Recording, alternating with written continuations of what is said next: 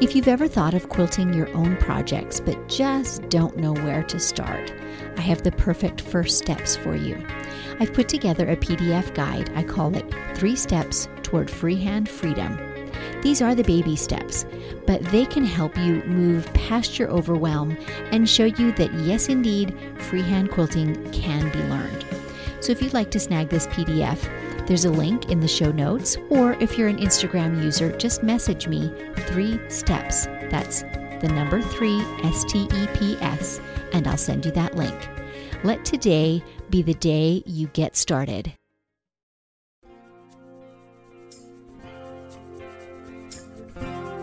But I'm really excited to get back into the in-person teaching because it's just really lovely to connect with like-minded people, and I think a lot of us are craving that connection.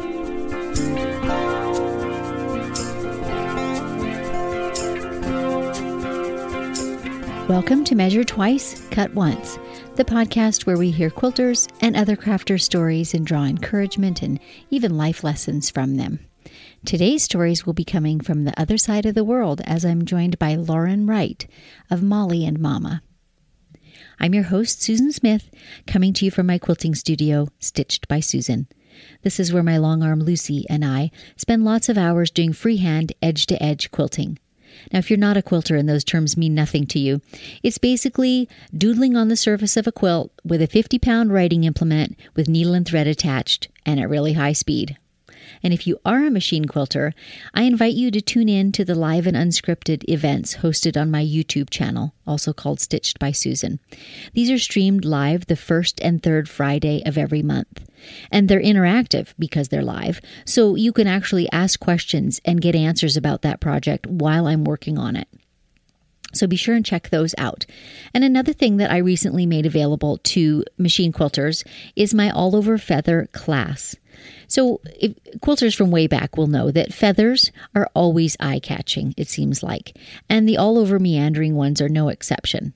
So in this free class, I'll show you how to achieve the graceful, sort of flowing feathers that you've always aspired to. From the basic feather shape, even coverage on the quilt, to avoiding awkward corners or customizing the little details. It's all here in the class, and I'll walk you through it and demo the quilting step by baby step. So if that interests you, just head to my website and a sign-up form for that class will pop up, and it is entirely free. Today's Pins and Needles is brought to you by The Will and Dave Show. Hi, I'm the Will half of The Will and Dave Show, a short little podcast that myself and the eponymous Dave like to record talking about the things that really matter to us, whether that's social, political, or pop culture. Usually we don't see eye to eye, but more often than not, we can find some common ground in there somewhere. And now, back to Pins and Needles with a quick tip for all you sharp quilters out there. Every so often on a project that you're quilting, you'll get just the right combination of colors, fabrics, prints that make it really difficult to see your stitching line. This recently happened to me on a quilt that just had multicolors and was kind of a busy print, and I just could not see where I was going. So my solution was to get a portable light source and put it off to one side. So I'm working at a long arm, and you might be working at a domestic sewing machine. And so the size of light that you need and where you place it will differ. But basically, you want the light source, instead of shining down on your work, to be shining across your work. And what that will do is cause where you've stitched to form shadows, and that will enable you to see where you're stitching.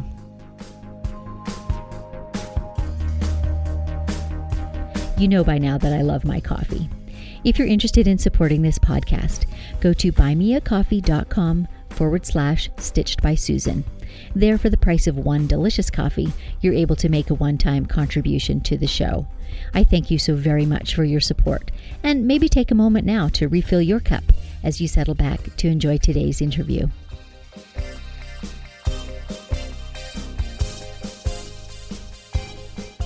My guest today is Lauren Wright of Molly and Mama. Lauren herself says there's a little bit of Molly, her grandmother, and a little bit of Mama, her mother, in her creations. And frankly, I do think their love of beautiful and finely crafted things shines through. So if you love feminine and dainty crafts too, you will really enjoy this glimpse into Lauren's creative space. Welcome, Lauren, into my studio. Thank you so much for joining me. Thanks so much for having me, Susan. I'm really excited to be here. Great. Well, in looking at your profile, I realize Australia is a ginormous place. Whereabouts in it are you? I live near a town called Toowoomba, and that is near our capital, Brisbane, which is in Queensland, which is on the east coast. So sunny Queensland, it's near the Gold Coast, and it's kind of the kind of place that you maybe associate with Australia. So it's, warm and sunny and, a very laid-back lifestyle. Well, that sounds very appealing at this moment because I live in the inland northwest of the U.S. and it is fall and it is cold and the sun's not shining much. But anyway, good thing we have our quilts to keep us warm. For sure. So what kind of got you launched into quilting? Is this like a hobby that has been passed down in your family or something you picked up or something someone introduced you to? What got you started? I've had in my family, lots of women in my family have always been crafters and creative and enjoyed sewing. So my mum has always made our clothing and taught us all the basics of sewing. And I never really got into quilting until, I guess like many people, until I had children. So after I had my daughter, I wanted a hobby and something that I could work on at home. And I was something that I really wanted to spend time doing. And the sewing things sort of finished quite quickly, and I thought I'd really like to try some quilting and some other sewing projects. So I got started on those. And as I'm sure most of your audience can appreciate, it kind of gets a bit addictive. So yes, it does. It kind of stemmed from there and it just kept going. So I do see, though, that you are not primarily quilts, or that's not all you do, at least. Your feed on Instagram particularly is just a thing of beauty. And maybe tell us a bit about your style and how you came by that style. Did that take you time for that to evolve, or were those always the colors and feel that you loved? I think with the quilting, I always have loved the idea of quilts, but then also with a young family and wanting to explore that hobby, I probably didn't have as much time as I thought I did to work on full quilts. So it kind of led me to small project sewing. So things that were quilty, but that I could finish a little bit quicker than a full quilt.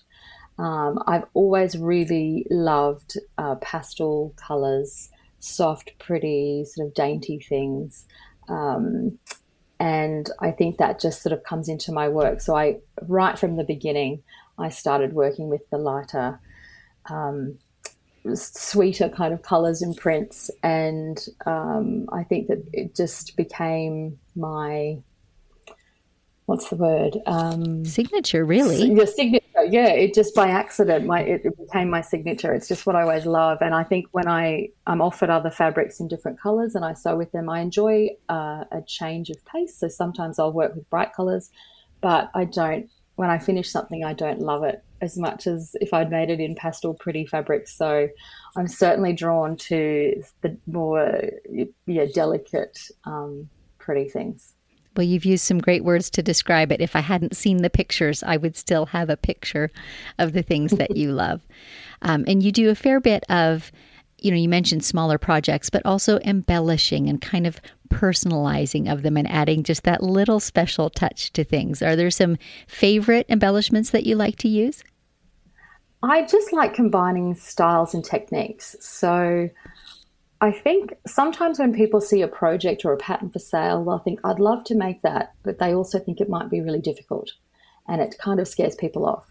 So what I like to do is use a very simple or straightforward technique and then just add those pretty little details and embellishments, which just give the project an extra element of fun or detail and elevate it a little bit beyond the basics so that people get a real sense of achievement when they've made it. But it also it's just a beautiful, simple project that's just been made a little bit more special by combining all of those different techniques. I agree.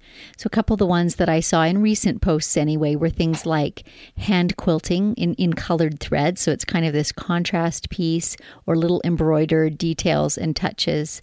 And do you use wool or felt in some of your pieces? I love using 100% merino wool felt in many of my projects. Of course, you're in Australia. Why wouldn't you have beautiful wool? That's right. So I feel like the wool felt just adds another element of texture to projects. And I think that's something that people mightn't have considered using before, but wool felt's very durable and it's really wonderful to use. So I design projects with it on its own. So pin cushions and things are made out of the wool felt, but I also love to use it as an applique material in other projects. So yeah, wool felt features a lot in my projects. And like you said, the other embellishments like the hand quilting, and sometimes it can be as simple as just using a variegated thread in different colours that just adds that element of difference and excitement to a project that you wouldn't ordinarily have. Or I'll add little buttons, little bows, just as you said, those little extra details. Yeah. And certainly that's a way for a maker to personalize her item with the Very exact little so. touches that she loves. Yeah. So you mentioned pin cushions. What are some other small makes that you design? Well, I love my pin cushions, and I have a lovely sewing folder that seems to be very popular. So just an organizational tool. I've also got little things like cushions. What else? I even have a Christmas stocking that's very popular. So things that include also English paper piecing is another little extra detail that sort of is included in a lot of my projects as well. So when you say a sewing folder for organization of like your notes and records of your quilting, or organization of a project that you're working on and its pieces and tools? So more of an organizational project that contains all your notions and tools for your sewing projects. Okay, so something you can carry with you easily when you have a little bit of handwork that you want to take along. Definitely. I really love handwork, hand stitching, slow sewing. I think it's lovely to be able to take those projects with you. Like many of your audience, they may have young children, and often we're ferrying them around to sports and after-school activities, and it's so wonderful to be able to spend that time while we're waiting doing some hand stitching and working on little projects. So having a little folder to pop in an embroidery hoop and some floss, some scissors, maybe some English paper piecing supplies. I really love to be able to have that material to be able to use, on hand and on the go. So I love that. Projects are good. And I think never underestimate the power of 5 minutes of stitching multiplied, 100 or 200 times, right? Very true. So do you teach a fair bit too? Or, I know we're kind of in a pandemic, and I know Australia has had a lockdown. Is that something you love to do? Maybe is how I should ask it. And have you explored other avenues of teaching besides in person? I am a trained primary school teacher, so an elementary school teacher. Okay. So I love teaching. That's one of my favourite things to do. And I have taught some classes through local quilt stores in the past, and obviously in the last year or so that's been a little bit different, but I'm really excited to get back into the in-person teaching because it's just really lovely to connect with like-minded people, and I think a lot of us are craving that connection, and we don't always have a lot of friends that enjoy the same hobbies that we do, so it is nice to meet those people.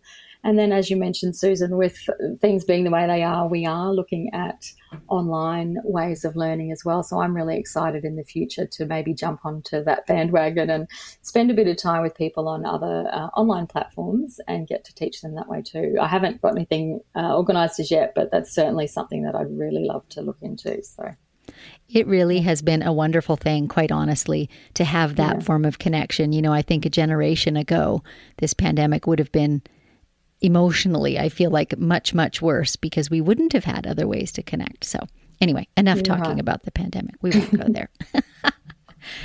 So I'm kind of curious because I quilt for my day job too. And so I always ask other people whose business is in crafting, how do you, has your hobby lost any of its joy because it's become your job? And how do you keep that leisure/hobby/work balance in your life?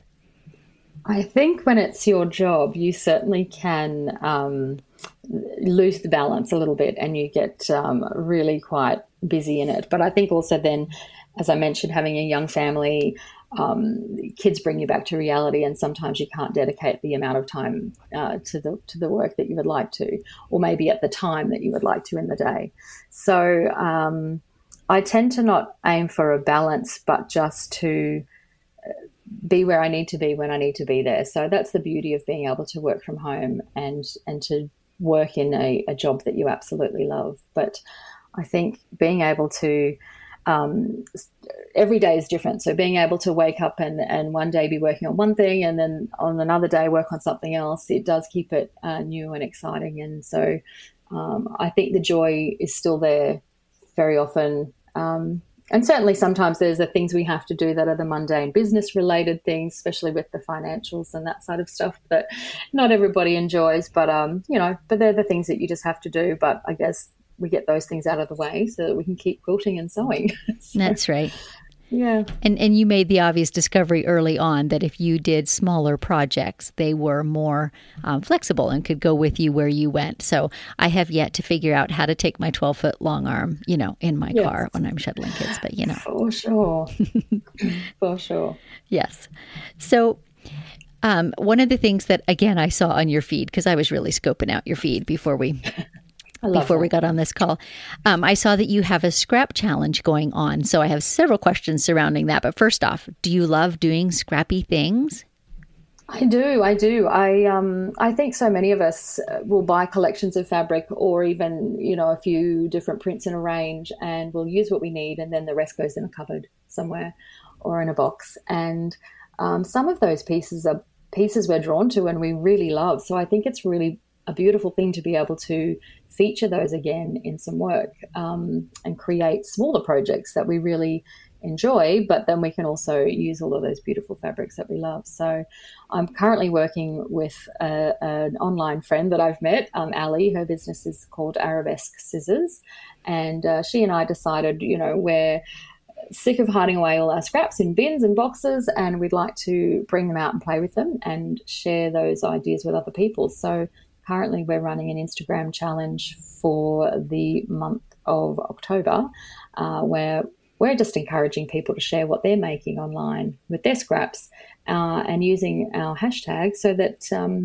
everybody can see each other's ideas and get some new inspiration for things that they can do with their scraps at home. Right. So is there a thought that you might do this maybe as an annual event? Have you found it to be, we're about in the middle of October. Has it been really successful? It's been really fun, and it's certainly something we'd love to do again. I know in February we did a sewing space organisation challenge. Oh, that's a good one. Fantastic. Yeah, so everybody loved that too. So we did talk about bringing that back. And she and I just enjoy working together, and we enjoy reaching out to people.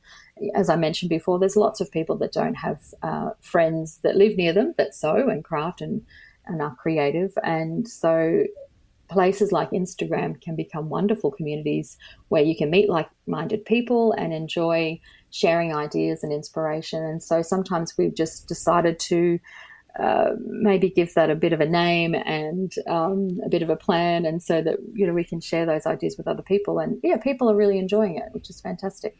I bet they are. I was a wee bit late to the party, but if you do it again, I'll be on board.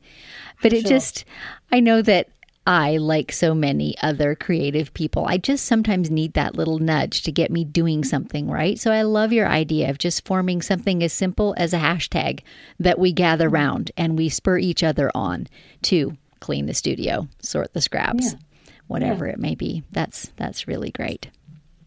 Yeah, it's fun, straightforward, simple. Yes, not too complicated. It's just a way to gather around an idea. Yeah, love it. That's right. So do you have any kind of projects that are on the horizon that we ought to be watching out for in the next month or two or three? I certainly do. Thanks for asking. I'm actually planning a bit of a Pretty Little Stitches club. I love my pretty stitches. And I know a lot of other people, like I said, like to have projects that are quick finishes. So I've really have seen a need for small projects to be shared. People love giving small projects as well. So I thought it would be a lovely idea to bring together a bunch of my ideas and create a club where I'm releasing a small project pattern each month to my club members, and they'll have an opportunity to learn in my patterns a whole bunch of new skills. So it might be a patchwork project, but it might also have applique included or English paper piecing. And my projects and patterns seem to be about that they don't just cover one technique. So throughout the 12 months, there'll be an exposure to a whole range of different techniques that will teach everybody new skills. And I really love the idea that those new skills can then be passed on and maybe changed, modified, but then used in other projects. So, I like the idea of being able to share those skills, and I'm enjoying planning and putting together these ideas for the Pretty Stitches Club for next year. It kind of brings whole new meaning to a quilt sampler. Instead of sampler blocks, you have kind of sampler projects. And speaking for myself, I tend to stick with the pretty traditional piecing. And sometimes it can be intimidating to look at things like English paper piecing. If you don't know how to do it, it's completely bewildering. It's a whole different skill set, tool set, etc. So this idea of just dabbling in small things is so appealing. Are you offering some type of supply kits as well, or do you just stick with a supply list for people? I think at the moment, with things being the way that they are and me being based in Australia, right, it's a little bit difficult with postage and the postal service right now to be coordinating kits. But I certainly have, big dreams and aspirations for that sort of a thing. But I think to start things off, it will be a digital product. So yes, to start, it'll be just an emailed pattern. And then some support materials and a community that people can sort of share their work in. But how exciting. Certainly down the track would love to look more into the kits and things, and possibly at least locally for people here we'll be able to offer something. That's great. Well, we look forward to hearing more about that, and I'll be sure to share links to your various websites, etc., in the show notes. Now, you also have an Etsy shop, right? Is that the best place for people to find, your patterns and other things? It certainly is, yes. I've got just the Etsy store currently. I really like that platform, and I really like the way that it can showcase all of your projects in one place. So that's certainly the best place to buy my downloadable patterns. And what is the name of your Etsy shop? My Etsy store is just Molly and Mama. So all of the social media or store or website handles, everything is Molly and Mama. So how fun. So obviously Molly is the daughter, yes? No. Oh, no? Molly was my grandmother, my mum's mum. And so she was the most wonderful woman, and she was English, and she just loved baking and gardening and crafting and sewing and knitting. And so every time I would go there to visit, she would introduce me to something new that was creative. And obviously she taught her daughter, my mum, a lot of things as well. So my kids call my mum Mama instead of, Grandma or Nan. So I named my business Molly and Mama after those two amazing women. I love that. Well, I'm so glad I asked that question and didn't just keep on with my assumption. No problem. Fantastic. Well, before we go, I always like to ask my guests if they have a little nugget of wisdom or lore that they have learned that they'd like to share with our listeners. I think for me, it would just be don't follow the trends. I know where you will see things on social media where people are releasing new fabrics and beautiful new things. And while using all those things is beautiful, sometimes we get a little bit caught up with wanting things to be perfect or wanting things to look exactly like someone else has made it. And I think that it's just really important to follow what you love. So using fabrics and colours, designs and prints that you really enjoy, working with those things that really excite you. Because if you are excited by a project, you'll be motivated and to finish it and to enjoy the process of working on it because you're loving what you're working with. So true. I love that. Well, I will take that to heart because, I am one who does get caught up in all the pretty fabrics. I admire so many different things. I don't have as defined a style as you do. And so all kinds of things, I'm a bit, scattered in my appeal. So thanks for sharing that. I'll try to rein myself in. Well, thank you so very much for taking the time to visit. It's been a lovely call from the other side of the world. It has been wonderful to chat to you, Susan. So thank you so much for having me on your show today. Thanks again, and we'll talk again. Thanks. Bye. And thank you for tuning in to the show. If you enjoyed this podcast, do consider leaving a review on Apple Podcasts or the podcast app of your choice. It really helps other listeners to find the show so they can hear these stories too. Plus, I'd love to hear from listeners who'd like to nominate a crafter with a story to tell. Email me at info@stitchedbysusan.com, and don't forget to CC the nominee. So until next time, may your sorrows be patched and your joys be quilted.